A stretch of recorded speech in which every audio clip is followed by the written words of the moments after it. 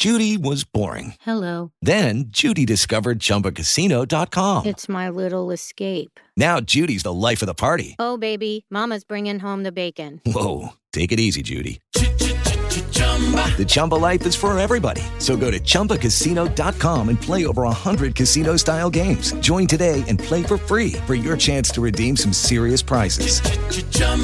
ChumbaCasino.com. No purchase necessary. Void where prohibited by law. 18 plus terms and conditions apply. See website for details.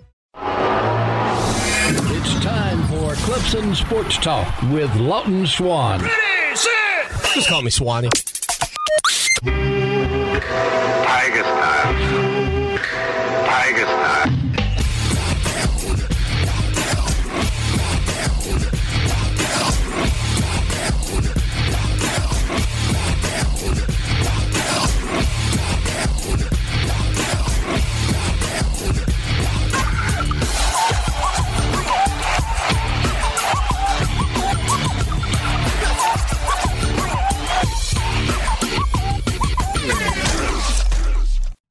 Finally, Clemson Sports Talk has come back to Drive Time. Hello, everybody. Lawton Swan back in the saddle once again. It is the show that shakes the Southland. Clemson Sports Talk for you each and every afternoon as you make your way around the great state of South Carolina and beyond.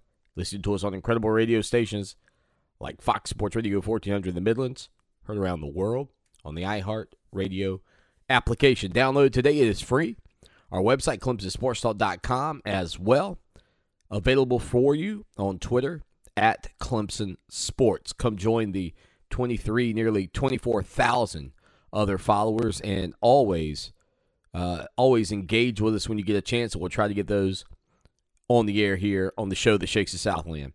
803-450-0086. That is your phone line. That is your text line. Clemson basketball over the weekend. Yeah. Not great. Not great, but they had a tough stretch. There's no questioning that fact. A tough stretch of games with North Carolina, Duke, and then the penultimate game in the three-game series, the Notre Dame Fighting Irish coming into Little John and really dominating the Tigers. P.J. Hall continued his tear, 19 points and 9 rebounds as Clemson comes up short against Mike Bray's Fighting Irish, 76-61. The final score, Clemson now 12-13 overall, 4-10 in the ACC. We'll hear from Brad Brownell coming up in just a little bit on the show that shakes the Southland. Also, last night, the Super Bowl. Your reaction to that? 23-20, the final score. The NFL playoffs were absolutely stupendous this year, and the Super Bowl even better than expected. Of course, I said on Friday I thought it would be tough for the Bengals to win this game. I did not see them coming away with a victory, but then watching the game unfold, kudos to T. Higgins, who had 2 touchdowns. I could make the argument that maybe T. Higgins, and we'll talk about his stat line here in a minute, but maybe T. Higgins could have been named the MVP had the Cincinnati Bengals held on. It was a game that did not have a ton of penalties called until the final few plays of the game-winning drive for the Los Angeles Rams, most notably a big, like the final, I think it was like, I can't even keep up with whether it was 2 or 3 or 4 penalties. There was one offsetting deal, but the first penalty is the one that I wasn't certain should have been a penalty, and that took place on what was, I believe, a 3rd and 8 with like a minute and 47 seconds left in the ball game. Just pulling it up here, Matt Stafford had an incomplete pass to Cooper Kupp, and on the play,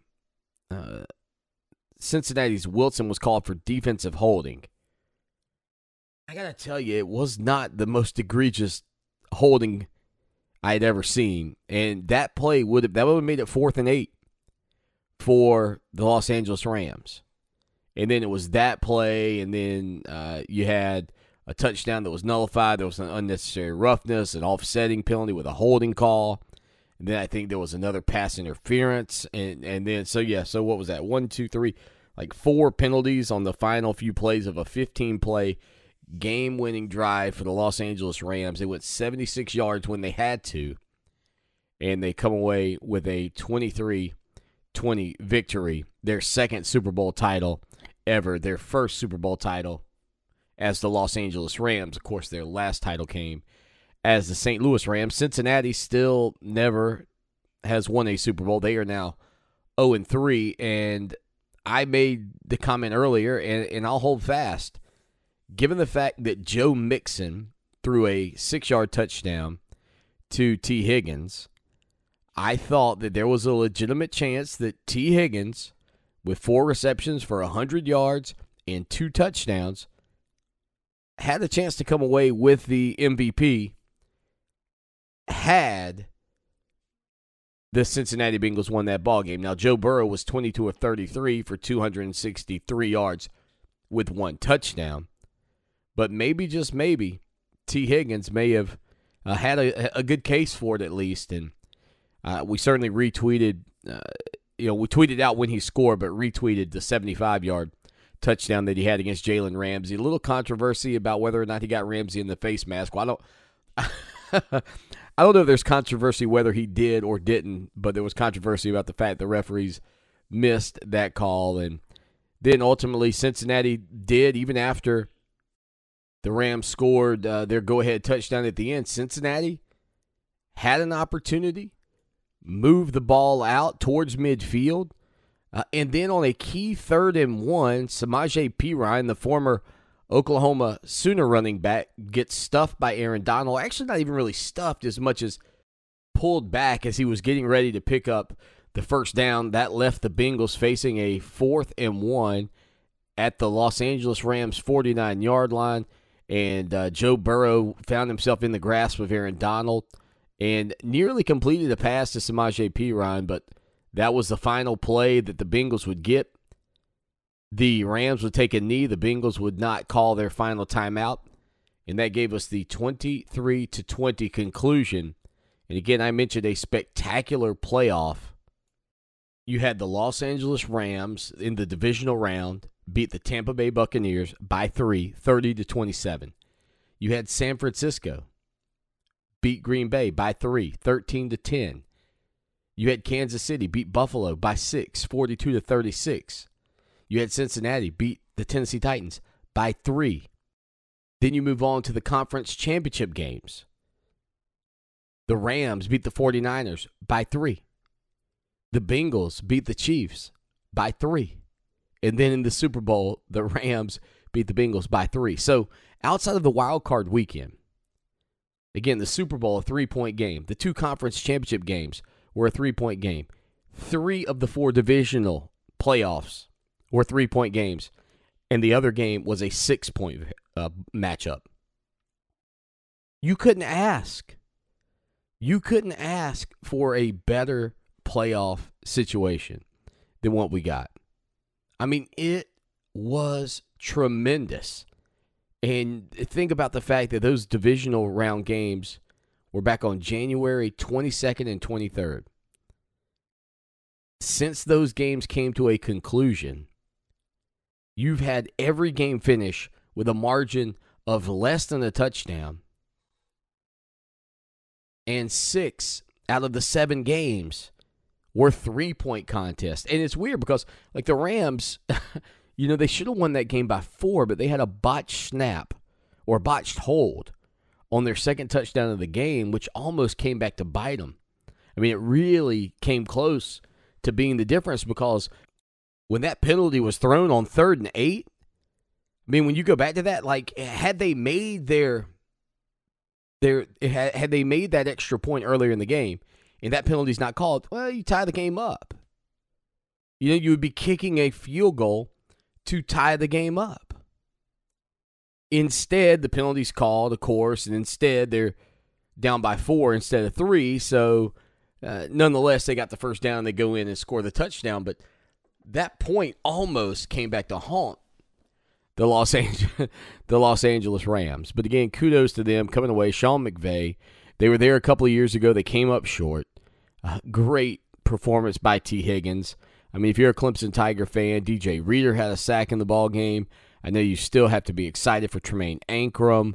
Obviously, Jackson Carman, the longtime Bengal fan who's a part of the team and a former Clemson Tiger, it has to sting so much for him. I think it still builds on the incredible fact that we've only had 2 players in the history of college football win an NFL or a Super Bowl title in 56 years and a college football playoff national or a college football national championship.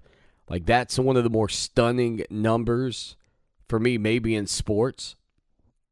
But man, what a game, what a night, what a halftime show too. And we can certainly talk about the commercials here as well. I mean, I have some faves, but first we'll stay with the halftime show. Those guys rocked it out. I did not expect to see 50 Cent there, although he did not look like 50 Cent to me. I was surprised because I know he's a big workout guy. He's like a big workout buff, but 50 Cent had put on some LBs. He had put on some LBs that I did not expect. When he was hanging upside down at the beginning of the routine, and his 50 Cent necklace looked like a 20, I wasn't sure if it was 50 Cent. Not until he turned over and his music hit did I actually realize it was 50 Cent. Kendrick Lamar, his performance was worth about 50 Cent. We could have done without him. But Snoop, Dre, Eminem, Mary J, 50, yeah. One of the best, I think really one of the best halftime shows I've seen. I mean, everybody that was hanging out where I was grooving. And I know, look, some of you maybe aren't rap or R&B fans, and so it didn't strike it didn't tickle your fancy, if you will. But based on what we've seen in recent years, that was really good. I'm going to tell you my biggest negative on the whole thing with the halftime show. I don't know why the sets have to be so extravagant. Like, why? Like, think about this for a second. What's the fun factor about the halftime show? Is it the set, truly? I would argue no. Like, the fun factor to me is the music. So let's figure out a way. Like, let's forget they got like 6 cars on the field. They got like some kind of prefabricated home. I don't even know what this housing apartment complex or whatever they were dancing on was. Just give me a stage, a flat stage. Nothing. I don't need all the bells and the whistles. And give me, instead of 10 minutes of music, give me 20 minutes of music. I mean, if you're gonna flood me with a big halftime show, like as far as the time goes, then make it about the music and not about all the pomp and circumstance around it. Like when, and look, I'm sure this is for some of you not the greatest moment in the history of live concerts, etc. But I watched the movie Bohemian Rhapsody, and I never knew anything about Queen at Live Aid, I think it was called. Or Farm Aid or Live Aid. I don't remember. But at whatever that concert was at Wembley Stadium in England, and Freddie Mercury just crushes it. And the guy that played him in the movie, if you ever watch, they've got actually a YouTube of the side-by-side of those two events. Of the movie versus the actual video of it. And I mean, look, you don't need much. You just need a stage to rock the house. The fans will create the atmosphere. The fans will create the ambiance and the environment. But you don't need you give us more music, less of the stage. But I really enjoyed that. And speaking of sort of a perfect rendition and recreation, the commercial that was for, I believe, an electric Silverado, maybe Chevrolet truck, I think, possibly. And they did the Sopranos. Woke up this morning. And that whole thing, and the cut scenes were the same as Tony Soprano, except it was Meadow, his daughter, going to meet up with Anthony Jr., and they hugged, and I think she plugged in the car. That was one of my favorites because I love Sopranos. As a matter of fact, my wife said, "Man, we got to watch that series again." So I am going to be putting that one on the docket to watch. Another commercial too that I thought was really cool. Well, first, before we get to that, is it not now apparent that electric vehicles are going to be the new thing? I mean, how many electric car commercials did we see last night from different manufacturers? I think we saw Chevrolet. I don't think we saw, well, I didn't see every commercial, but I don't remember seeing the Tesla commercial, and they're kind of at the forefront of the electric vehicle. But we saw the Chevrolet, I believe that was a Silverado. We saw, I think, a BMW electric commercial. I think we saw a Kia electric commercial. And then there was one more. I can't remember who the manufacturer was. It may have been one I just mentioned, but it was the one with the dog, like the dog that needed some help. And I think that Arnold Schwarzenegger one where he was Zeus. I think that was a car commercial. I just don't remember what car it was for. So, again, and I got to try to check during the break and see if I can come up with how many electric vehicle manufacturing commercials we saw, but it was definitely a lot.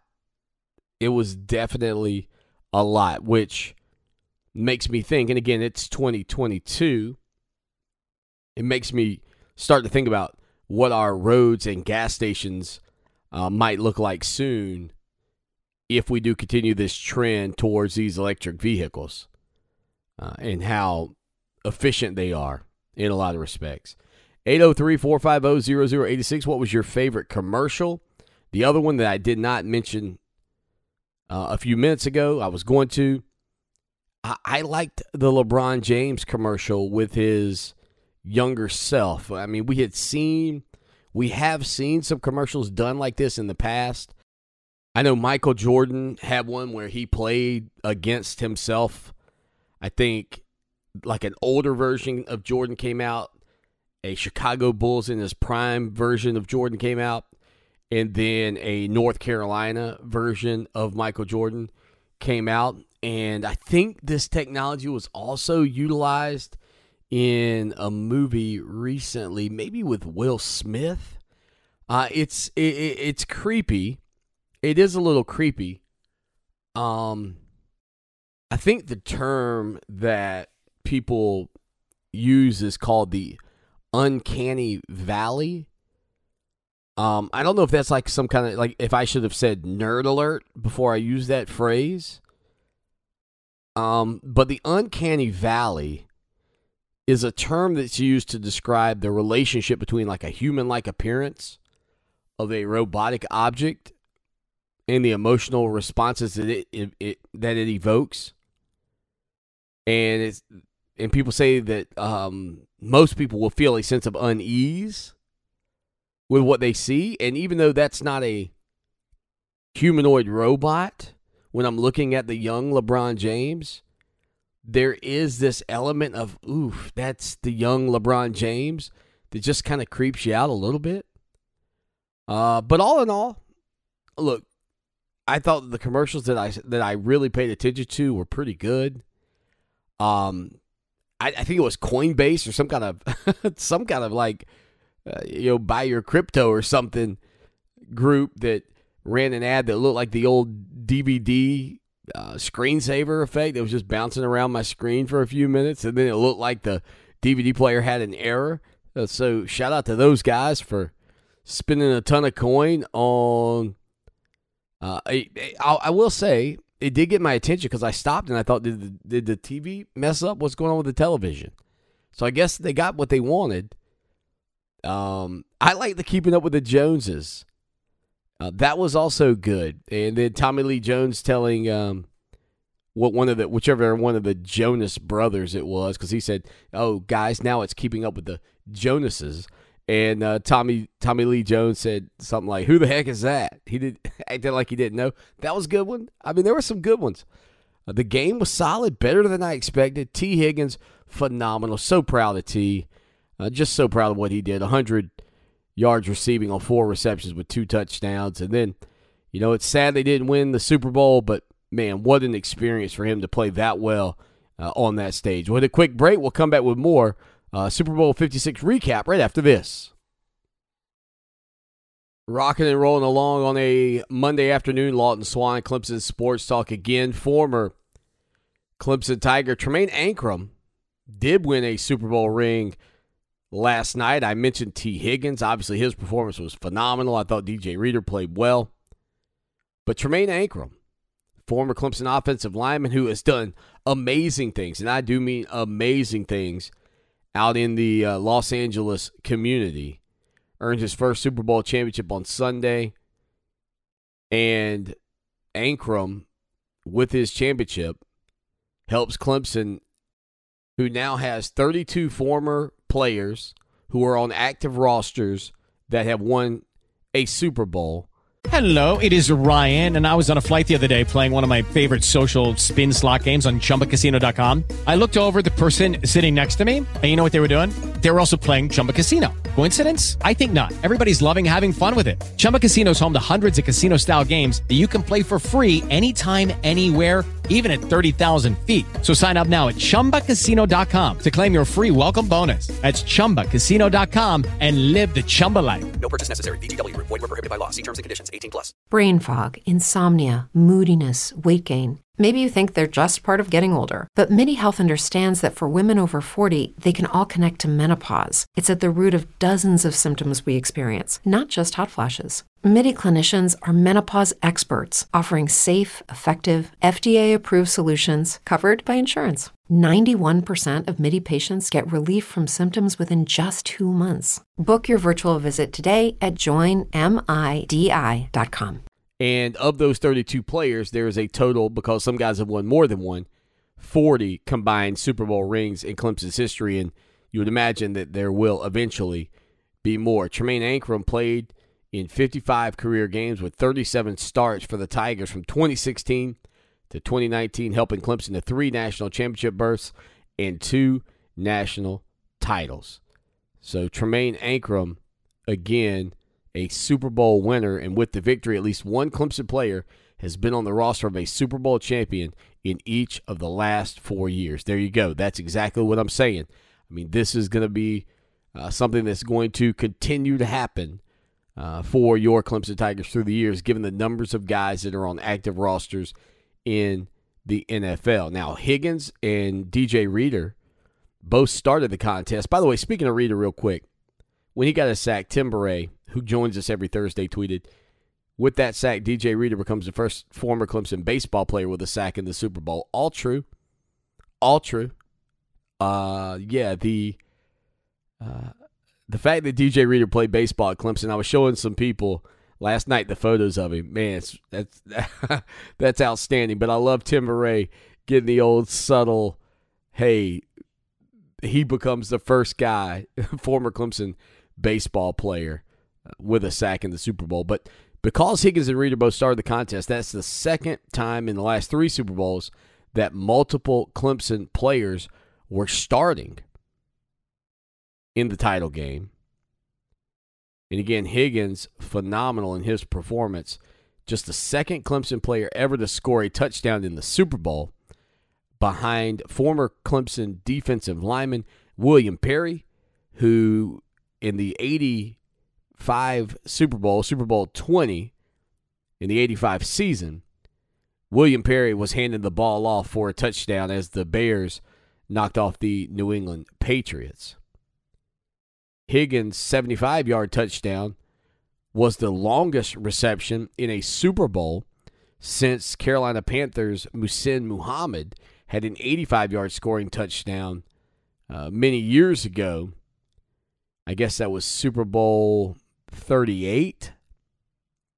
Super Bowl 38, so 18 years ago, the last time there was a reception that long in the NFL. Higgins finished the game, as I mentioned earlier, with 4 receptions for 100 yards, the first 100-yard receiving performance in a Super Bowl by a Clemson product. That surpassed Sammy Watkins' 98-yard performance back in Super Bowl 54.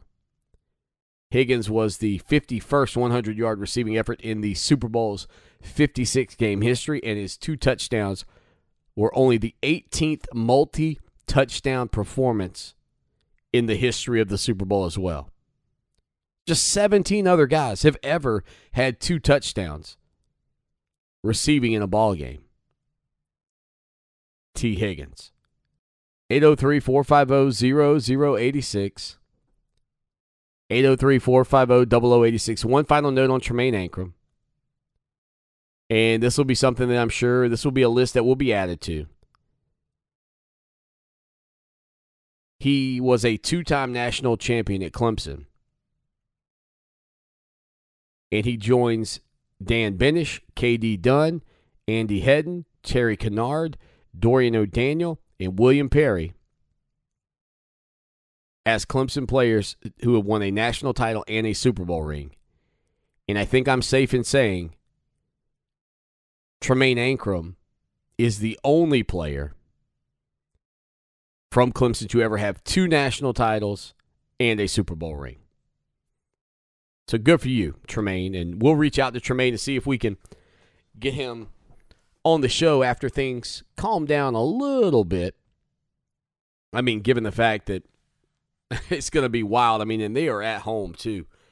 And I kind of felt late in the game like that home field advantage was actually there. There seemed to be a lot of energy for the Rams late. And maybe that was just a matter of momentum, but maybe it was also a matter of the fact that they're playing in their home stadium. Never really liked Matt Stafford, I'll say this. But knowing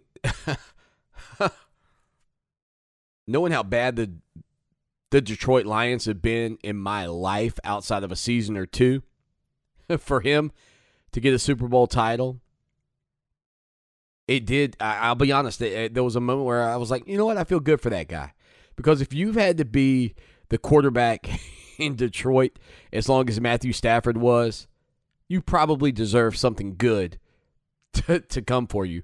And then, Aaron Donald, I don't necessarily love the way this Rams team was built, but Aaron Donald has been there, and he's been at times the most dominant player in the league. I watched a good many of the HBO series, the Hard Knocks, and a couple of years ago it was the Los Angeles Rams, and watching him, I guess it was last season, and watching Donald on that, and just kind of, anytime you get some backstory on a guy, anytime you can kind of peel back the layers and learn a little bit about a person, I tend to kind of like that stuff. And so, I enjoyed watching that series, and that kind of endeared me a little bit more to Sean McVay as well. Again, I was rooting hard for the Bengals. I wanted them to get a stop. I hated that call on the 3rd down, the 3rd and 8. I thought it was a terrible call. I think it cost the Bengals the game, most likely. And you hate that, a game where the refs stay out of the way. In the waning moments, the refs rear their ugly heads. But fantastic Super Bowl nonetheless. 23-20, the final score. We'll hit a quick break. We'll come back. We'll hear from Brad Brownell right after this. Back at it on a Monday afternoon. The show that shakes the Southland, Clemson Sports Talk. Lawton Swan with you. We heard from Brad Brownell after Clemson's loss to Notre Dame on Saturday. Here's what Coach Brownell had to say about the Fighting Irish and the way that Mike Bray's team played in Little John Coliseum. Man, Notre Dame played well tonight. They make 13 threes. It's going to be hard to beat them. I just thought we had a hard time when they got going early. Obviously, Wesley with 18 right away kind of set a tone, put us on our heels a little bit. I thought our front court did some good things. Ian, great to see him getting these minutes, his chance to start and play, and he's rebounding at a very high level. PJ got 19 again, which is good. Probably a few too many shots to get 19. He's got to be a little more efficient. But then we just weren't quite as good in the guard play in some situations. We just have to make, we need to make 8 out of those shots probably. We need to make 3 more threes in a game like this to give us a chance to take it to the wire. We just weren't able to apply enough game pressure to Notre Dame. And they're just playing really well. They're hard to guard. They move the ball, they share the ball, they cut really hard. They're older guys, so they don't get rattled. They're playing with a ton of confidence and you can see a little bit of a chip on their shoulder with some guys that haven't been to the tournament in a couple of years, and highly touted group. And that's what you want with your team. I thought our team last year was similar with Clyde Trapp and Amir Sims, some guys that went as freshmen and hadn't been in a couple of years and then wanted to go back desperately as seniors. We had that feeling and that urgency and just experience to battle through things. And they're playing very good basketball. So a lot of credit to Coach Bray and his staff and the way those guys are playing. They played great tonight. Brad Brownell was also asked about the defensive breakdowns that Clemson had in that matchup against the Fighting Irish. No, I mean, some of it's just great offense now. I mean, their pace of their cuts and, they've got good players. So they make good decisions with the ball. They've got good spacing. You're fighting to go over or under a ball screen and it's challenging because there's 3-point shooting everywhere. So now all of a sudden, you're spread out and they're driving it in the lane and making plays. Atkinson has led them in scoring maybe the last 3 games. And so they can do all their stuff. You guard them and then they throw it to Atkinson and you still got a handful because what are you going to do? Go double him and give up more threes? So I think it was just a combination. We had a couple breakdowns. We had some mistakes on some things where we wanted to, handful of plays we needed to do better. It's hard. We didn't get to guard these guys live in practice. You're walking through and then all of a sudden it's like, dude, you're asking your guys, hey, game speed now. And it's, the guys are bigger and faster than our walk-ons. And trying to guard it, at game speed is challenging. And that's, I think that's where it comes at you so quick like it was, and it takes you a while to get your legs back on and realize, all right, wait a minute here. Here's what we're trying to do. Let's make sure we execute. And, there were certainly a couple of busted coverages and all that. And then Wesley, he banked one in, he was feeling pretty good. And then we just didn't quite play well enough. Coach. Clemson coach Brad Brownell after the Tigers' loss on Saturday. The other question that he was asked was about just having to play small, obviously without David Collins, without Hunter Tyson. This group was already undersized, now even more so, and having to get that rotation together, being a little bit smaller. Okay, round 2. Name something that's not boring. A laundry? Ooh, a book club. Computer solitaire, huh? Ah, sorry, we were looking for Chumba Casino. That's right, ChumbaCasino.com has over 100 casino-style games. Join today and play for free for your chance to redeem some serious prizes. ChumbaCasino.com. No purchase necessary. Void where prohibited by law. 18+ terms and conditions apply. See website for details. Brain fog, insomnia, moodiness, achy joints, weight gain. Maybe you're thinking they're all just part of getting older. Or that's what your doctor tells you. But MIDI Health understands that for women over 40, they can all be connected. Hormonal changes that happen during perimenopause and menopause are at the root of dozens of symptoms women experience, not just hot flashes. MIDI specializes in compassionate care for women in menopause. Their solutions are safe, effective, and FDA approved. Plus, they're covered by insurance. A convenient telehealth visit with a MIDI clinician can be your first step to getting personalized care. They'll tailor a treatment plan for your symptoms and health history so you can get back to feeling great. 91% of MIDI patients get relief from symptoms within just 2 months. When your body changes, your care should too. Book your virtual visit today at joinmidi.com. That's joinmidi.com. More guard play and ball handling and decision making and zone offense. We knew they were going to play a bunch of zone too. So just, having a little more shooting and speed and ball handling out there. Plus, we knew that Nas was going to have to play a ton of minutes at the 4. And so you just kind of got to, when you don't have David, it limits you, right? We only have 4 perimeter players now. And so those guys were kind of playing the 1, 2, 3, just kind of interchanging all 4 of those guys there. And then the 3 other guys, for the most part, were playing the 2 big spots. Hard game maybe for Ben. They're just so spread out and it happens so fast. The way they play, I just didn't feel like this maybe was a game that was good for Ben right now. So just, sheer numbers, to be honest, no Hunter, no DC, you're kind of limited in what you got to do. Head coach Brad Brownell was also asked about just the tough week. He kind of chuckled when he was asked because, again, facing Duke and North Carolina and Notre Dame in back-to-back ball games, and perhaps what his team could take away from this week. Well, I'm proud of our guys. I do think, I thought we fought pretty hard. You're playing 3 of the best teams in the league. The first game we got the lead with a minute to go. We got a chance to win. The second game we battle for a half and we get it. The first 5 or 6 minutes of the second half, we're hanging in there, and then Duke pulls away with size and numbers, and they played well. And then, Notre Dame was ready. I thought they had a good plan, and we got punched in the mouth, and right away we're down double figures, and it's hard. You could have caved, but I thought our kids fought, and we battled back several times. But when they're making that many shots, they got to help you a little bit as the best team or one of the best teams in the league. They got to help you by missing shots and having a little bit of an off night, and they didn't have an off night. They had a good night, and so we just couldn't sustain it long enough against their good play. Of course, the Tigers now 12-13 overall, 4-10 in the ACC. And Brad Brownell was asked, how does he keep the team focused, and is that a concern? I'm honest with him. When I think we play well, we talk about it, and when I don't think that we're playing as well as we can, we talk about that.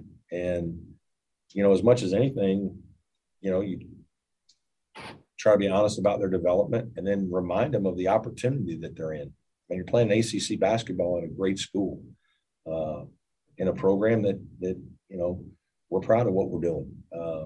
And so it's easy to get a little woe's me and feel sorry for yourself and get wrapped up in all that. But man, there's a lot of people who'd like to trade places with you, and you better be mindful of that. And, I want guys that want to be a part of a team, and it's easy to have some, discourse right now, but we're sticking in there. We're battling hard, and, got another chance on Tuesday to try to bounce back and continue to play a little bit better. So here goes some comments from Brad Brownell. We'll hit a quick break. We'll come back with more of the show that shakes the Southland on a Monday afternoon. Back at it on a Monday afternoon, the show that shakes the Southland. Clemson Sports Talk, Lawton Swan with you again. Heard from Brad Brownell just a few minutes ago. The Tigers will take on the Florida State Seminoles tomorrow. So in the midst of Valentine's Day, lots of heartbreak up in Tiger Town. Can they find a victory against the Seminoles tomorrow night to snap this 3-game skid they've been on? And just a frustrating listen, I don't know there's another way around it. It is a frustrating time for Clemson Tiger fans in a lot of respects because, listen, this team, I don't think anybody looked at the lineup this year and said, oh, man, this team's destined for some great level of success. But I do think you kind of looked at them out of the gates, the way they were playing. I know they had some heartbreaking losses early in the season. Actually, now, a 4-game losing streak. I forgot about the loss to Georgia Tech. But, I think felt like, okay, if they can shore some things up, again, they were going to be undersized. We knew that. But then you have a 2-point loss to Boston College. It just kind of drives you crazy. The 5-point loss to Georgia Tech and having chances against Duke and North Carolina and letting those games escape. And you can't imagine, right, like what this season could feel like had this team just finished some of those ball games. But they didn't, and you can't change it. And they'll try to change it up against the Florida State Seminoles tomorrow on the road in Tallahassee, the last team Clemson beat. The Tigers defeated the Seminoles earlier this season, 75-69. So, yeah, I'm frustrated. You're frustrated. I think everybody's frustrated. And as I've said, I'm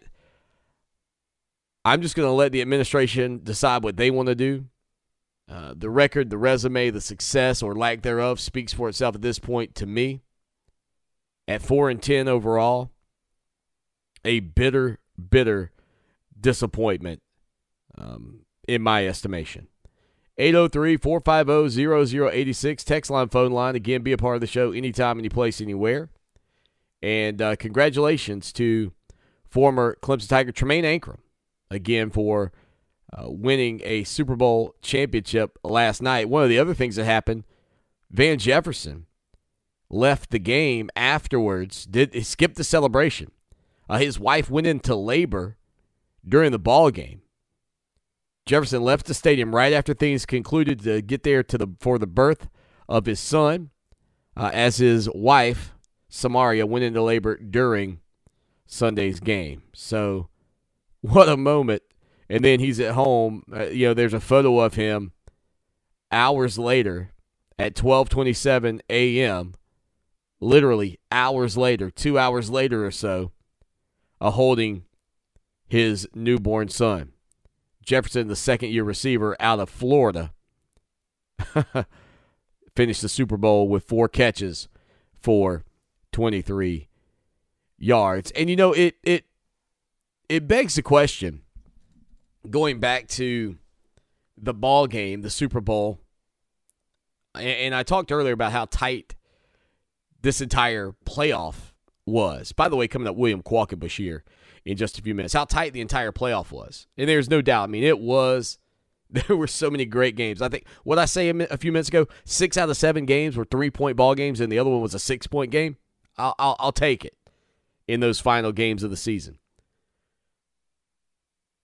But just looking at how competitive that game was and the lack of officials, whistles in that game, and the one play, like I don't discount, as I said earlier, some of the other penalties that took place after that 3rd down and 8 play that kept the drive alive for the Los Angeles Rams and ultimately ended with a touchdown.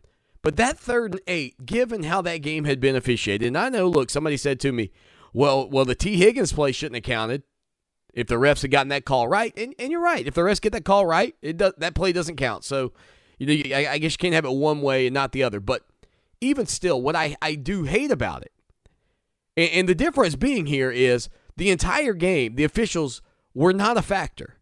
Like, they let the guys play. Like, the T. Higgins play wasn't like some overly advert issue that was missed. It was a bang-bang play, and it was missed by the officials. But I prefer that. I prefer a miss in that situation by the officials than to throw a flag and be wrong or to be controversial. Like, in that moment when T. Higgins makes a play, I mean, Higgins still has to make the play. In the moment where the Rams are rewarded the first down, the only thing that has to happen there is the back judge has to throw the flag. He has to believe there's a penalty there. And I'm not saying that the ref wasn't right and he didn't see something that we couldn't see from the camera angles.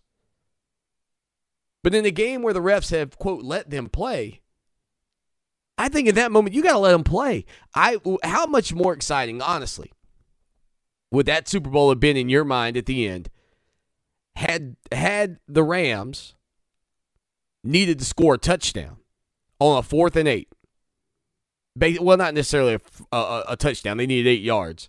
But even still, down near the goal line, you're probably going to try to get in the end zone or at least come close to it. I mean, how much more exciting could that game have been if that's the way it went instead of the automatic penalty, 5-yard first down? Like, that was the thing for me watching that final play unfold. Like, you have let them play this entire game. And in that moment, possibly the most consequential moment of the ball game, you throw a flag, and it's not like it was egregious. at least from the angle I saw. Like, I need to see egregious in order to throw a flag in that moment. And look, I'm not calling into question the officials, whatever you want to call it, like his credibility by any means.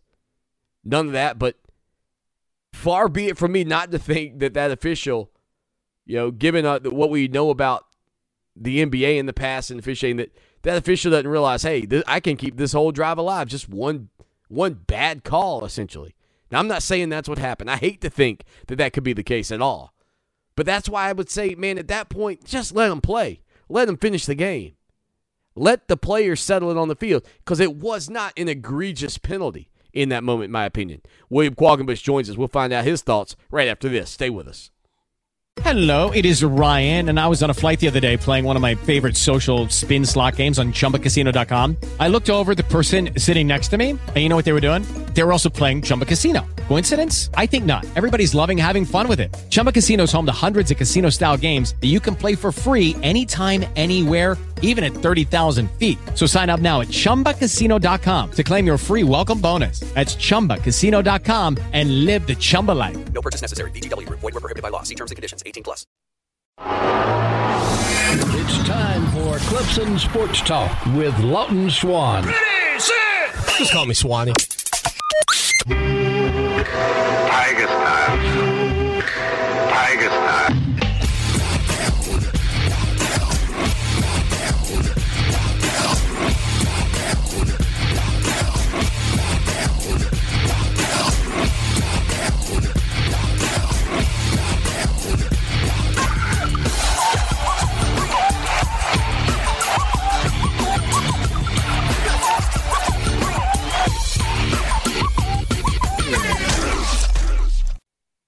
It is hour number 2. That's drive time right here on the show that shakes the Southland Clemson Sports Talk. Lawton Swan with you, William Qualkenbush. 105.5 The Roar in the Upstate on Twitter at Qualk Talk joins us on the heels of Super Bowl 56's conclusion as the Los Angeles Rams knock off the Cincinnati Bengals 23-20. Qualk, man, hope you're doing well. How'd you enjoy the Super Bowl? Swanee, it was a good Super Bowl. I'm not gonna act like you could hang the game in the Louvre or, put it on a pedestal, there's not, 20 Hall of Famers in a game. But, I see it as a little bit, and that's really what it was. This is a healthy way to look at it, I think. It was a fulfilling event, right? We know the Super Bowl is not just about the game for us who love sports. It is primarily about the game, but you got the pregame stuff, you got halftime show, you got the commercials, you got all the other stuff that makes it a cultural event. And whenever it's kind of like going to the movies, it's hard for me to not like a movie that I paid money and invested time in. If it's something I could turn off or it's something that, I can either take or leave, fine, it can stink. But I'm not going to invest time and money in something and then start to find a bunch of reasons why it wasn't any good. That's just not a wholesome way to live. That's not a fulfilling way to live. And I thought the Super Bowl was fulfilling. The game wasn't great, but it also was 2 4 seeds. It was competitive. And we had such a good playoffs in the NFL that it's kind of like when you put 2 4 seeds, let's say, in the national championship game in basketball. You had a great tournament to get to that point. You had a lot of upsets, and even if the last game maybe is not as cleanly played as if you'd had the 2 best teams in the country all year, if it's close, if it's competitive, then it caps off the season in the correct way. That's kind of how I felt about everything. Halftime show was very, very good, I thought. Pre-game anthem and all that was really, really good. The commercials I thought were nice, and the game was competitive. Qualk, how ridiculous is it that I think the number, 6 out of 7 of the final playoff games were 3-point margins? Yeah, I mean, it's nuts. That's what I'm talking about. I mean, it's been such a good playoffs that all the games are close. The fact that we got another close game, I'm not going to spend a lot of time rehashing, well, what if the Chiefs hadn't been, totally emasculated because they couldn't get a touchdown there at the end of their game against the Bengals and the Chiefs are in the game. I'm not going to spend a lot of time on that. What if the Niners had taken out the Rams, or what if the Packers hadn't wet the bed, or what? I'm just not going to spend a lot of time relitigating what if we had the 2 best teams in. Because whoever you think the 2 best teams are didn't get there. Yeah, when in the aftermath of Chiefs Bills, we saw what we considered to be the Super Bowl. And I said at the time, if the Super Bowl matches that, it will be a feat. Why would we go into this game with two teams seated worse than the Chiefs or the Bills and think that this game is going to measure up to that game? It wasn't going to happen. So you set your expectations accordingly. You don't expect it to be an all-timer, and you want it to be close at the end. Also, the one play that I gave out to our audience was under the total, and the total hit, and I said the Rams will win 23-17. It was 23-20. So we'll add that to the things that made me think it was a fulfilling experience all in all. William Qualkenbush is on Twitter at Qual Talk. So I said this, Qualk, a few minutes ago, and I said it earlier in the show as well, and I'll get your thoughts on it. Like when the referees keep the flag in their pocket the entire ball game, essentially, and I love that. I'm okay with that. The 3rd and 8 penalty that gave the Rams a first down that would go on to their touchdown. Like if that was an egregious holding call, you throw the flag. I just didn't see it. Like I just didn't see it. It should have been 4th and 8 in my opinion. Yeah, it was pretty egregious. And couple that with the fact they missed the whole offensive line false starting. I mean, what was that? Yes, thank you. Look, in a game where T. Higgins ragdolled a guy, like in plain sight for everyone to see, and a bunch of highly paid and like prestigious officials watching the play, and there's no call. I mean, look, Jalen Ramsey's made a career out of grabbing and pushing and holding. He's a physical corner, so I don't feel bad for him. But, like, as much as I enjoyed that T. Higgins scored a touchdown, you got to be like, man, that's horrible. I think I tweeted it was one of the worst no calls I've ever seen in broad daylight. Like, it was an obvious call that he two-hand shoved. If you're anywhere on the field, they just ragdoll the guy. And then you're going to call that on a big 3rd down. You feel like that's rough. And then, there were a couple other things in the game. I mean, there were a couple times where I thought receivers are grabbed, maybe the ball's uncatchable, whatever. They were letting him play until the last minute. I think it's a scourge on every sport that they do it. I think it's ridiculous that we spend every time the ball goes out of bounds with 2 minutes left in a basketball game, we have to go to the monitor just to make sure that we were, correct, that our eyes didn't go bonkers or whatever. We have to do that every time. So, in effect, the teams get 9 timeouts. All you got to do is knock the ball out of bounds. You get timeout. It's crazy. I don't like it in football either. And I will also say this. The T. Higgins and Jalen Ramsey play, the touchdown from earlier in the game, is the exact reason why I don't think people understand what they're saying when they say, let the players decide the game. Like, I don't want to see the officials let the players decide the game. Because I don't want the players to decide the game if it means you're going to ragdoll a guy, right? I mean, we still need the officials to, like, tap in. We still need the officials to be there. And for 58 minutes, it seemed like they were basically AWOL unless there was a delay of game or something. They had the weird taunting penalty. There were 6 penalties in the game. I felt like there were more flags in the last 2 minutes than the first 58 combined. That was weird. And I know late in games there gets a little more desperation. Maybe guys are trying a little bit harder. Maybe they're a little bit fatigued. We know that in every sport, but not to that extent. So that was a little bit concerning to me as well. William Qualkenbush is on Twitter at Qual Talk each and every day. Out of bounds with Qualk and Kelly on 105.5 The Roar in the Upstate. All right, so did you think? And again, you mentioned that T. Higgins tossed Jalen Ramsey. No, I do not deny that, Your Honor. But I do present the 75-yard touchdown that did go in his back pocket. 2 touchdowns, 4 receptions, 100 yards. There was a moment there in the second half. I thought, you know what? If the Bengals hold on, T. Higgins might win the MVP.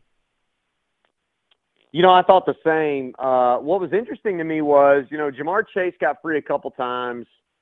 Higgins got free a couple times. Higgins ended up with Ramsey on him a larger portion of the time than I expected. There was this thought that it was either going to be Chase or Higgins that was going to be the big deal. I said it was going to be if Uzomah played or Tyler Boyd, that they were going to be, really important because those guys wouldn't have Ramsey on them and they would have opportunities. And then outside of that, it's going to be a Joe Mixon game. Now, ironically, I think the Bengals lost because they didn't run the ball enough, and the Rams lost because they ran too much and they were stubborn about it. But you felt like maybe in some of those situations, Burrow might have forced the ball. might have forced the ball to Higgins a little bit more because he was able to make plays.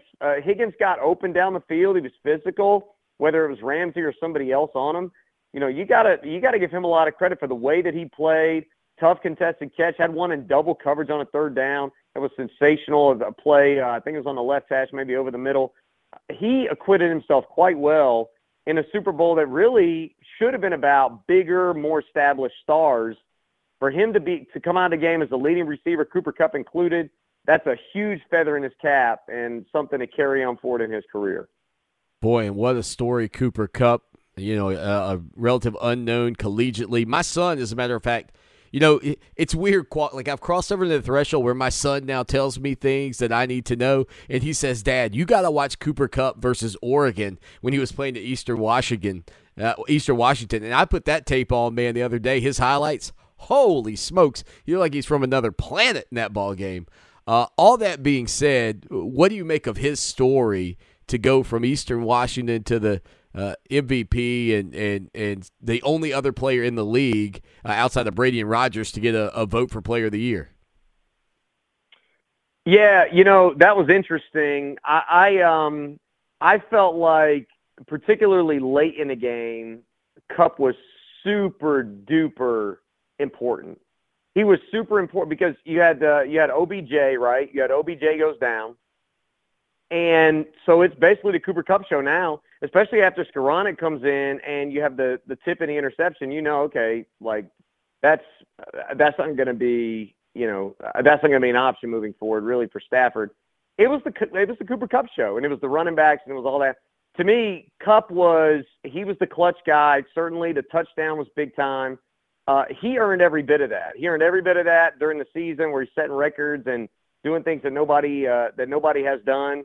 In a Rams uniform. And he had one of those seasons for receivers that you never forget because it's hard to have that type of sustained production week after week after week. It's hard to do in the playoffs. He did it there.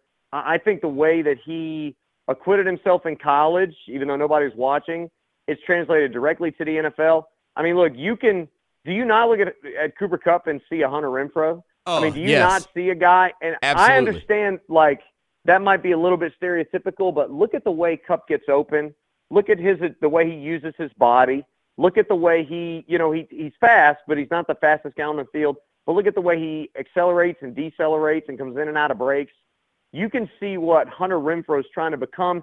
And if you look back earlier in Cooper Kupp's career, you can see some parallels to what Hunter Renfrow was doing with the Raiders too.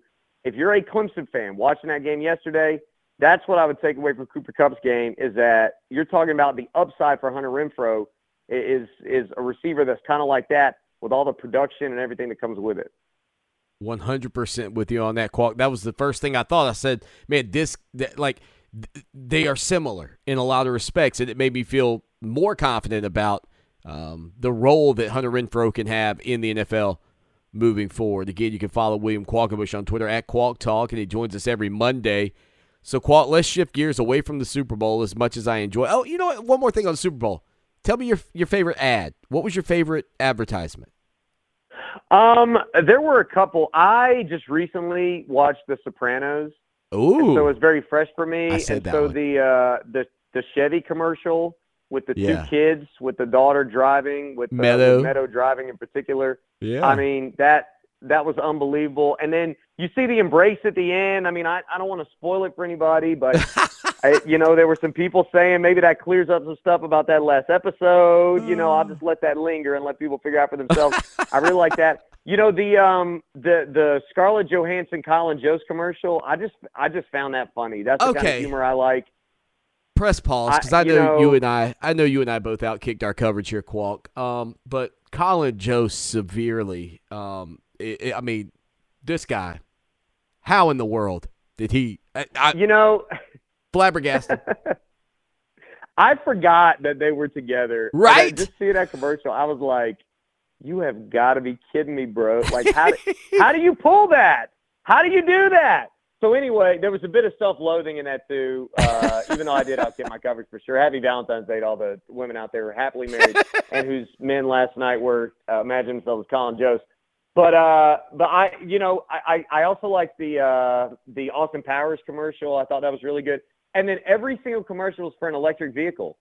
And I want to see a graph for how much people spent on ads for electric vehicles, because I felt like every single commercial was either for some sort of crypto or electric vehicles or like Doritos. I like that Doritos ad too with the animals in the jungle. I like that one. It's like Exxon should fire up one next year where like somebody cranks up a big like 5.0 Mustang with smoke coming out the back. Let's keep it real. We still like gas.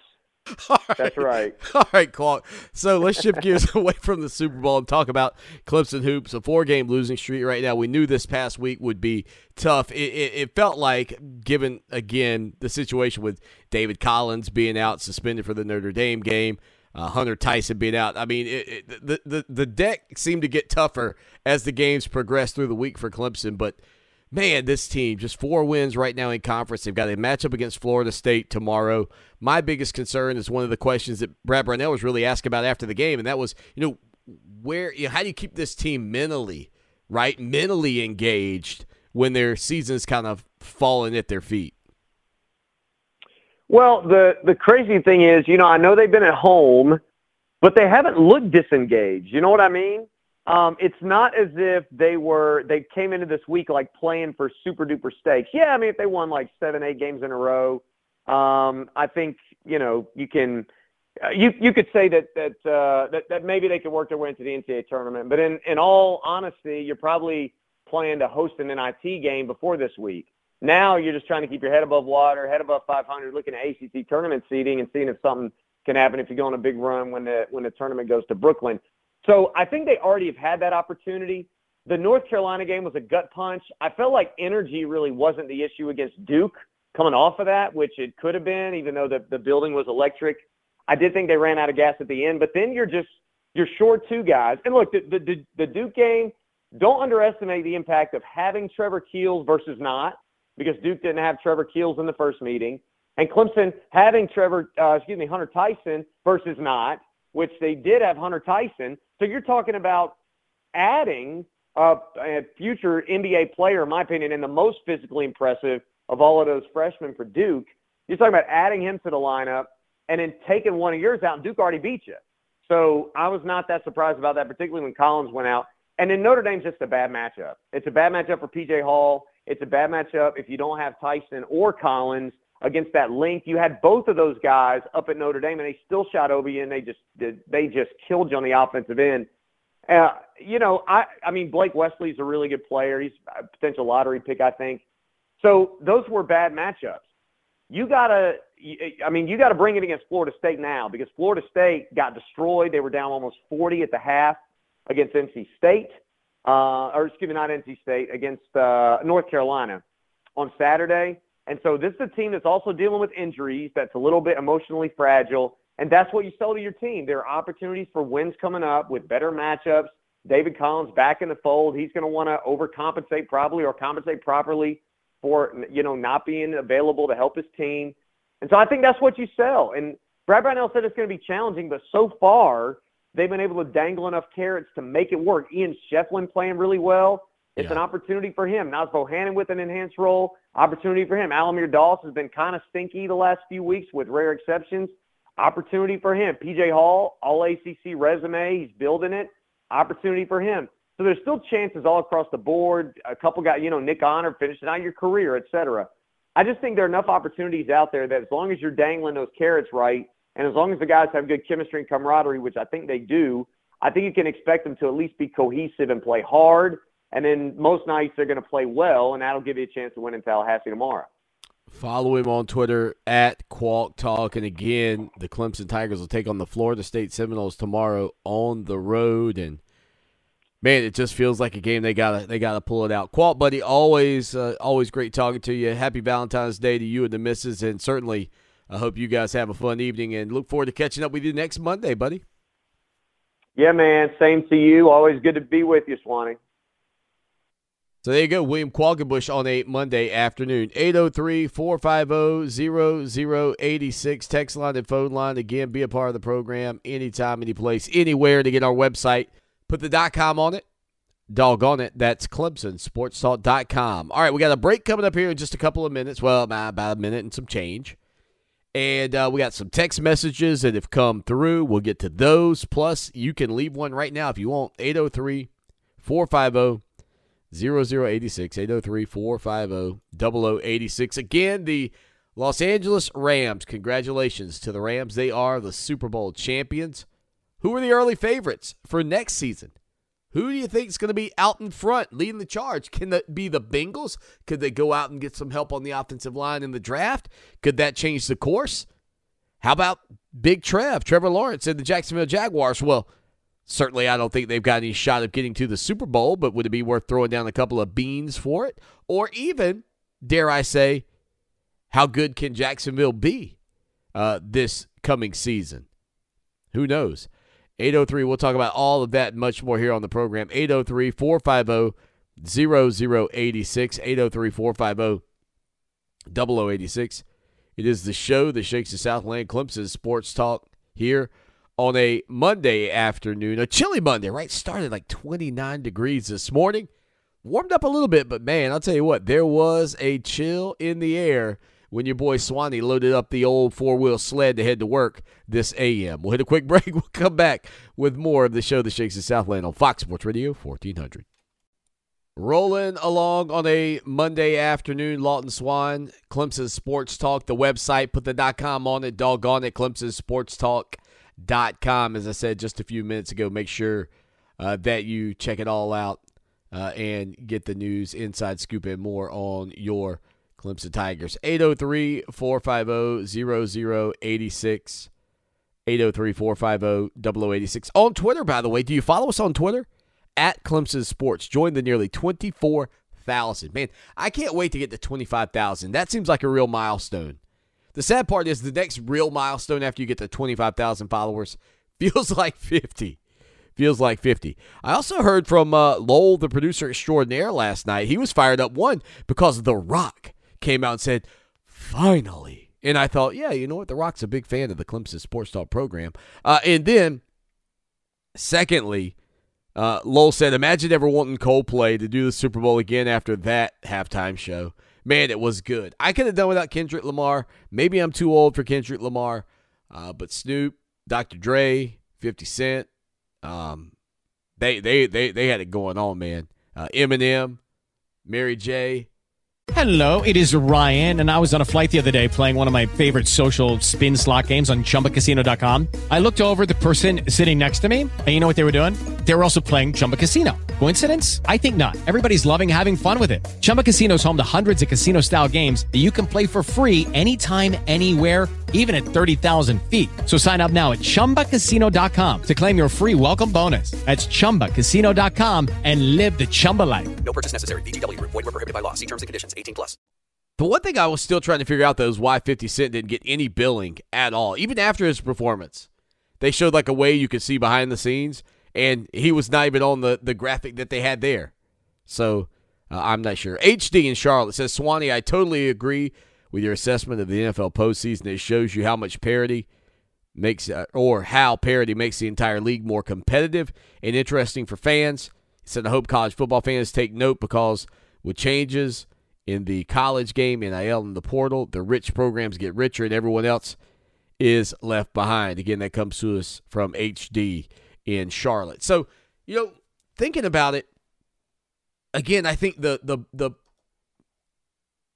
how do you balance the parity in college football is so much more difficult to manage because of the way the game is set up. Like, I do not deny that. The thing that I think, and this is where I think most people will agree, where you can create parity is by having a bigger playoff. And I know that seems counterintuitive, but as I laid it out a couple of weeks ago, like, my belief is that you would trim some of the fat out from the playoffs some seasons, maybe not all. You might not get, and the NFL is not always going to have, 6 out of 7 games be 3-point ball games. I mean, that's just not the way it's going to work. But the goal should be that the final 4 games are the best 4 games. And it's not always going to be that. But that's what I would like to see. I'd like to see us pare it down from either 8 or 10 to 4 and go from there. Not to be dismissive of Cincinnati, but I don't think one win over Notre Dame was reason enough to validate their season. I mean, call me, whatever you want, but I want to see more validation. And unfortunately, and look, I want to include, I do not, and I'm going to get to my NFL stuff in a minute. I know I mentioned I was going to talk the NFL. I'll get to that next segment. But I want to include, I want to be more inclusive. I want the group of 5 teams in. I am okay with that. As a matter of fact, in my scenario, you'd have more group of 5 teams in and allow them more opportunities to have a seat at the table. And then if they make a run and get to the championship game and win it, you know what you cannot deny? That they earned it on the field. That they earned it on the field. I mean, far be it from me to present a scenario where, say, Cincinnati gets into the college football playoff a la 2021, like they just did, and say that a guy like Bryce Young gets injured before the game or even during the game, and Cincinnati wins that, and then maybe the upcoming opponent also has some big issue that takes place, or, goodness gracious, forbid that COVID-19 had canceled the game and it had been a forfeit and they had won. What that would have been like. It's almost a slap in the face to how it's supposed to be done. One on the field. And I think if you make it that draw a little bit bigger, 2-3 wins against Power 5 teams to win a title, more than 2, I guess, technically. I don't know a person that would say, you lucked up. I mean, you went out there and earned it. And that's where I want it to get. At this point, yeah, I think if you get through the grind of a Power 5 season and you win a couple of games and you bring it home, yeah, I think Alabama and Georgia and Clemson and Ohio State and LSU have earned those national titles. I don't deny that. But even with 2 victories, if they were fortunate enough to do it, yeah, you'd give it to them at this point, but I think my point is I don't think they'd be there in the Final Four anyway, so go prove it. Like, prove it on more than one occasion against Notre Dame that you deserve to be in that game. And that's all I'm really wanting. And I think, too, it would, one, I mean, if you're a fan of any school, I don't know why you would be against it. Maybe Alabama, because maybe it feels like it's tougher for you to win the title. But if you're really from anywhere in the Power 5, I don't know why you would be against this. Like, if you're a Gamecock fan, you should be for this, all day, every day. Because it increases your chances of getting in. And I'm no statistician I'm definitely not an Einsteiner, but I feel like mathematically, and I'm sure there's probably some kind of, you'd be taking a class at Clemson or wherever, and there's like some kind of symbol that means something, plus or minus. But I sure do think, at least in my mind's eye, that going from 4 to 8 doubles everybody's chances of getting into the playoffs. Maybe it actually doesn't, but I feel like it does. I feel like everybody's chances are immediately doubled to get in. And how could that be bad for anybody? Like, that should be good for everybody. The odds that you get in the playoffs are doubled. I think that's how that works. Now, look, I'm telling you, I've got a math guy listening right now, and he's he's crunching the numbers in his mathematical brain, probably while he's driving. And and probably talking on the telephone, too. He's doing all of that at once. And he's going, nope, Swan, it's not quite doubled because you got to factor in this. I don't know what that variable is, but I'd love to know. But I think it's doubled. We'll hit a break. We'll come back. I'll talk to you a little bit more about the NFL after this. Back at it, hour number 2, Clemson Sports Talk, Lawton Swan with you. So I mentioned the NFL power rankings and what that could look like. And again, I think in a lot of respects, the Cincinnati Bengals got to feel like their future's pretty bright given T. Higgins and Jamar Chase and also having Joe Burrow at quarterback. how do they continue to develop that continuity between those three guys and really develop their program? Yeah, I think it's got to start up front. I mean, if you look at the number of times Joe Burrow was sacked, 70 times, I think, something like that this season. I mean, absurd. 7 times last night, 51 times, I think, in the regular season. I mean, he's on his back more than anybody in the league, and yet still there they were in the Super Bowl with a chance to win it. If that one call goes their way, they win it. They win it. If there's no penalty, they probably win that game, which is just incredible given how bad their offensive line is. So you would imagine that is one of the things to be addressed for sure. Now, most people are going to continue to buy in on the Chiefs. You know where I stand with the Chiefs and with Patrick Mahomes. My feeling is, and will continue to be, I think the Chiefs will win a lot of regular season games with Pat Mahomes. I think they will struggle to win more Super Bowls with Patrick Mahomes. I think one holds the ball too long, tries to make plays that just aren't realistic to make. Fundamentals, in my opinion, wins the day. And I think he is more prone to make big-time mistakes, thinking he can make a throw that he can't make. Get cutesy when you don't need to be getting cutesy. But a lot of people have Kansas City on top. The Bills also are out there, and man, I'll tell you what, if you didn't buy into Josh Allen earlier this year, hard not to buy into him after watching him play in the postseason. Loved what Josh Allen did this postseason. Loved the way he looks. He's more athletic than I thought, I'll be honest. So the Bills and the Chiefs right now are probably the early favorites for most people, whoever wins the AFC. The Rams, I mean, they're built to last. You see Cooper Kupp, you know about Aaron Donald and Jalen Ramsey and the defense that they've got.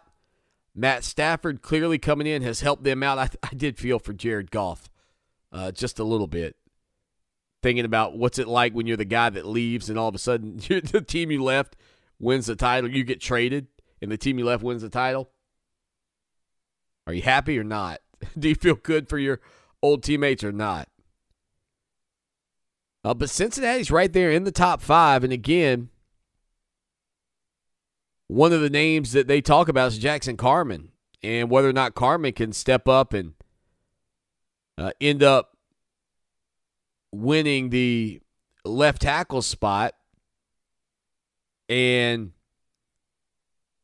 you know, when Carman, or really maybe any spot on the offensive line, when they drafted Carman, I know they thought that they were going to be getting a guy that could be a surefire go-to starter.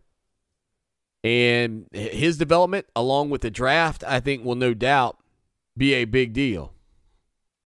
As for some of the other teams that you might want to keep up with, I know a lot of you out there certainly are Arizona Cardinal fans, because the Cardinals have former Clemson Tiger wide receiver DeAndre Hopkins, who's going to be coming back off an injury. Also, former Tiger Isaiah Simmons, and there were some conversations out there today about whether or not Kyler Murray was actually happy in Arizona, which, man, what a shot to that program that would be. But they're currently, according to ESPN, 10th in the power ratings to get, I guess, back to the Super Bowl or into the Super Bowl, et cetera, et cetera.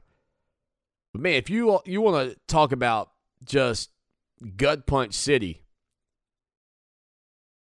if you are a Carolina Panther fan, which I know many of you are, power rankings, 29th out of 32 teams coming into next season. And they got a lot of work to do. The offense is not great, and they've arguably got one of the best players in the league at running back in Christian McCaffrey. Further, if you've fallen behind the Houston Texans because of, your support or following of Deshaun Watson through his time at Clemson and now in the NFL and whatever's going on with Watson with the 22 civil lawsuits alleging sexual assault. Like, 31st. And then Jacksonville with Trevor Lawrence, former Clemson Tiger, 32nd right now. And we'll see how Doug Peterson does there in Jacksonville, but my goodness. I mean, if you are like a Clemson person who's been a Panther fan and you followed Clemson guys into the league, and so you've rooted at times for maybe Houston or even Jacksonville now, those are 3 of the bottom 4 teams in the league. I don't know where your best hope is in terms of rooting for like a former Tiger to have success. It might actually be T. Higgins, and what a day he did have too. And it's hard not to imagine. I think it's hard not to imagine that the Cincinnati Bengals, again, if they can shore some things up, that defense was better than I expected last night too. I mean, that was the other thing, right? That Cincinnati Bengal defense played really well. So it just feels like if they can get that offensive line and just protect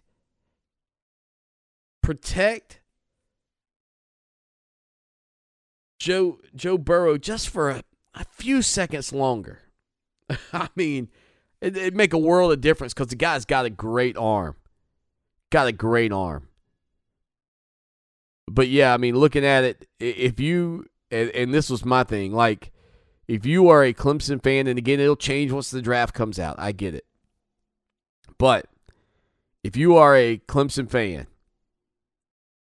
and you follow guys in the league and maybe you've kind of fallen for some of those teams or gotten familiar with some of the players, 3 out of the bottom 4, Carolina, Houston, and Jacksonville. Ugh, that's painful. With a quick break, final segment on a Monday coming up right after this. Stay with us. What have you done for me lately? It's a fair question. Just don't lose sight of the bigger picture. Don't forget history.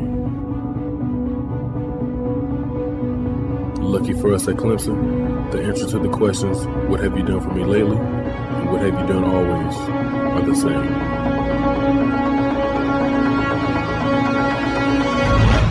We win.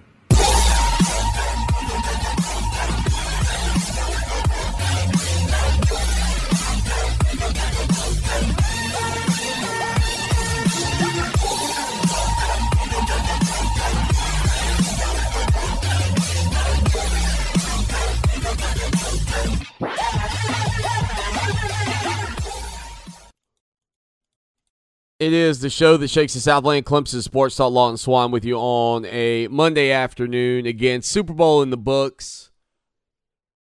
I can't help but think, I really knocked on the Pro Bowl the other day and how I thought it was a waste. And again, I love the idea that I saw on social media about having the bottom 2 teams in the league play for the first pick in the draft. Like what that? Okay, so let me just say this. You put that game a week ago, that's awesome. Detroit and Jacksonville, winner gets the first pick. That's awesome. But you know what it got me thinking after the Super Bowl ended? Like almost immediately, I had this football's over. This is when you should have the Pro Bowl. You can have the game for the first pick, right? You could still have that a week prior to the Super Bowl. You could even play it at the Super Bowl venue if you wanted. But this coming Sunday would be the day, in my opinion, to have a Pro Bowl. Because then if guys like Joe Burrow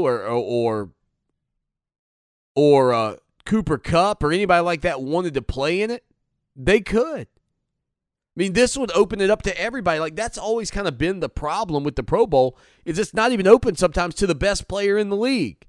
Like, how many times would Tom Brady, and I don't know how many years he would have played in the Pro Bowl, but how many times in Tom Brady's career could he have played in the Pro Bowl had he not been in the Super Bowl? And since it is just a glorified exhibition anyway, wouldn't it be great to have the exhibition after the season instead of prior to the Super Bowl? Like, let that other game mean something. And so I want to retract perhaps a bit of a statement I made earlier or last week. I don't necessarily want to get rid of the Pro Bowl per se. I just want to shift when it's played.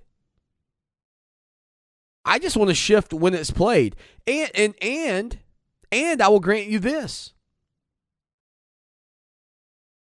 I think that if you did it, you'd get more interest from people because the season would have culminated with the Super Bowl and there would be this desire to see some more football.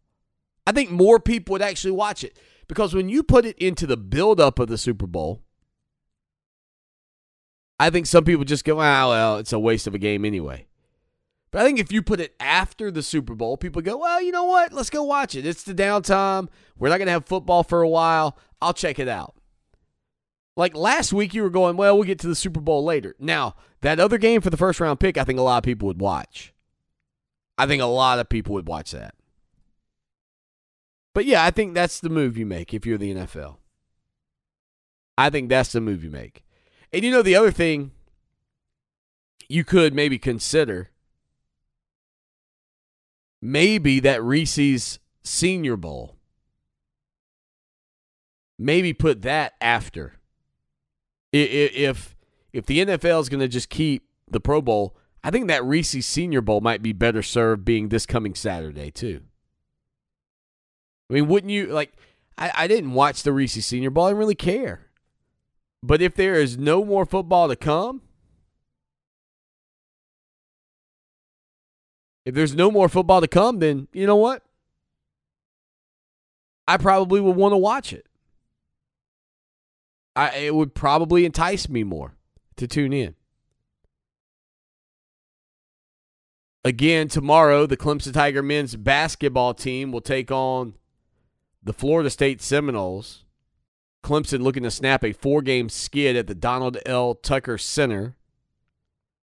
7:05 Eastern down in Tallahassee. Tom Worm and Mike Jaminski will be on the call of the G-Man for a regional sports network. Don Munson and Tim Bray will broadcast the game on the Clemson Athletic Network.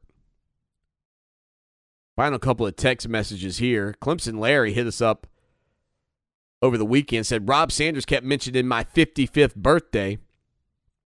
All right, Rob. I got my people listening. Don't worry. Clemson Larry's keeping me updated. 45th birthday, Rob. 45. Come on. I'm not the double nickel yet. We got 10 more years of the show before we hit that mark. Thank you, Larry.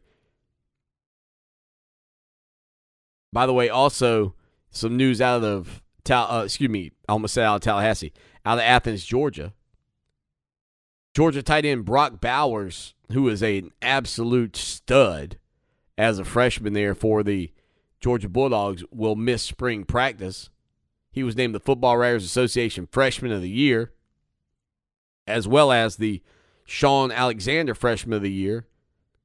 He scored the Bulldogs' final offensive touchdown in their 33-18 win over Alabama. He has a labrum issue that requires surgery, and he is expected to be back this summer for the Dogs. I mean, he is an absolute monster. Love what Georgia's got at tight end. Hope Clemson could get tight end. Clemson hasn't had a tight end really be effective since Jordan Leckett. That's just so hard to believe. Man, we got to get out of here. Look at the clock. I appreciate each and every one of you hanging out with us. Until tomorrow, as always, y'all take care now. And go Tigers! With Lucky Land Slots, you can get lucky just about anywhere. Dearly beloved, we are gathered here today to... Has anyone seen the bride and groom? Sorry, we're here. We were getting lucky in the limo and we lost track of time. No, Lucky Land Casino, with cash prizes that add up quicker than a guest registry. In that case, I pronounce you lucky. Play for free at LuckyLandSlots.com. Daily bonuses are waiting. No purchase necessary. Void where prohibited by law. 18+. Terms and conditions apply. See website for details.